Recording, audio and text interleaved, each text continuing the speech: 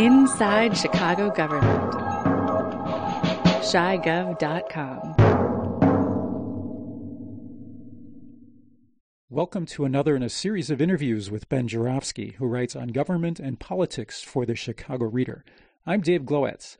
In October of 2013, Mayor Rahm Emanuel presented his 2014 budget proposal to the Chicago City Council. It's a big proposal, $8.7 billion worth, and the council will most likely vote whether to approve a finalized budget sometime in November. Ben Joravsky is off today, so we're presenting an excerpt from an interview that he and I did 2 years ago at about this time. This interview sheds light on what's generally in the city's budget, both visible and invisible.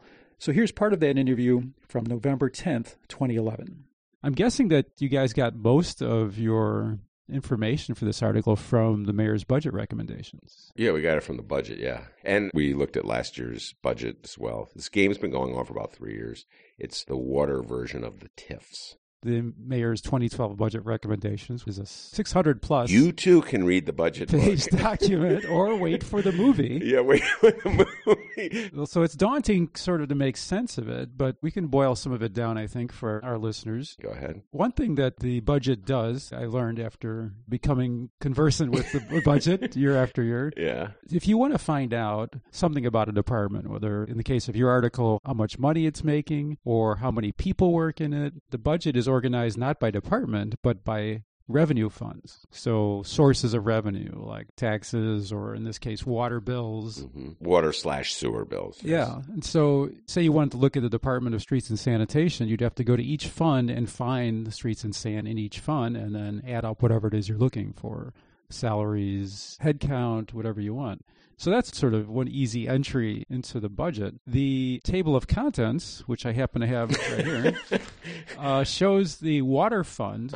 This is account number 200 in the budget, shows that there are 12 different city departments funded by the water fund in addition to the Department of Water Management. Yeah. Which is pretty much the point of your article. Yes. And by the way, a fact not noted on water sewer bill that water sewer payers receive. So, that's another sort of similarity to the TIFs, where the real expenditures are kept secret from the people who pay the money as we continue with all this shadow budget and smoke and mirror budgetary games that our current mayor, Emanuel, vowed to end and has bragged about ending, which of course he's not ended because it's not in his political interest to end. So he'll just keep on with the games. He kind of put a target on his back when he started talking like that, didn't he? Yes, he did. He shouldn't have said anything. He would have got elected anyway. He could have run on the I'm going to continue smoke and mirror budget ticket and still won the election. Because Chicagoans are not really, big on the fine details of how their government works. The critics wouldn't have anything to say. No, yeah. Well, at least he's honest. Yeah.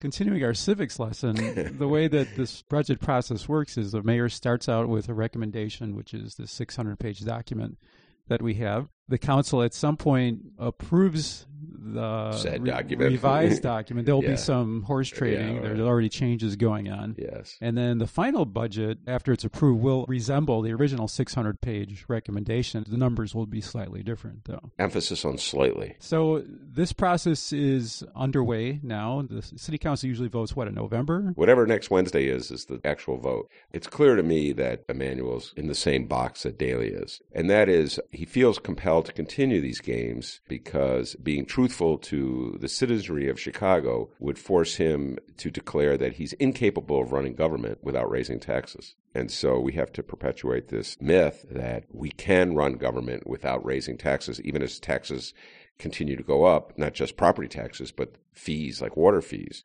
I get the sense, Dave, that there's a good chunk of the people of Chicago who know this is going on, but are just resigned to the system as it is. I'll read the list of 12 departments that the Water Fund funds: Inspector General, Budget Management, Innovation and Technology, which is IT, Finance, Department of Revenue, Department of Law, Office of Compliance, Human Resources, Procurement Services, Fleet and Facility Management, Buildings, and lastly, Water Management. I've only been reporting this in one way or another for the last 10 years.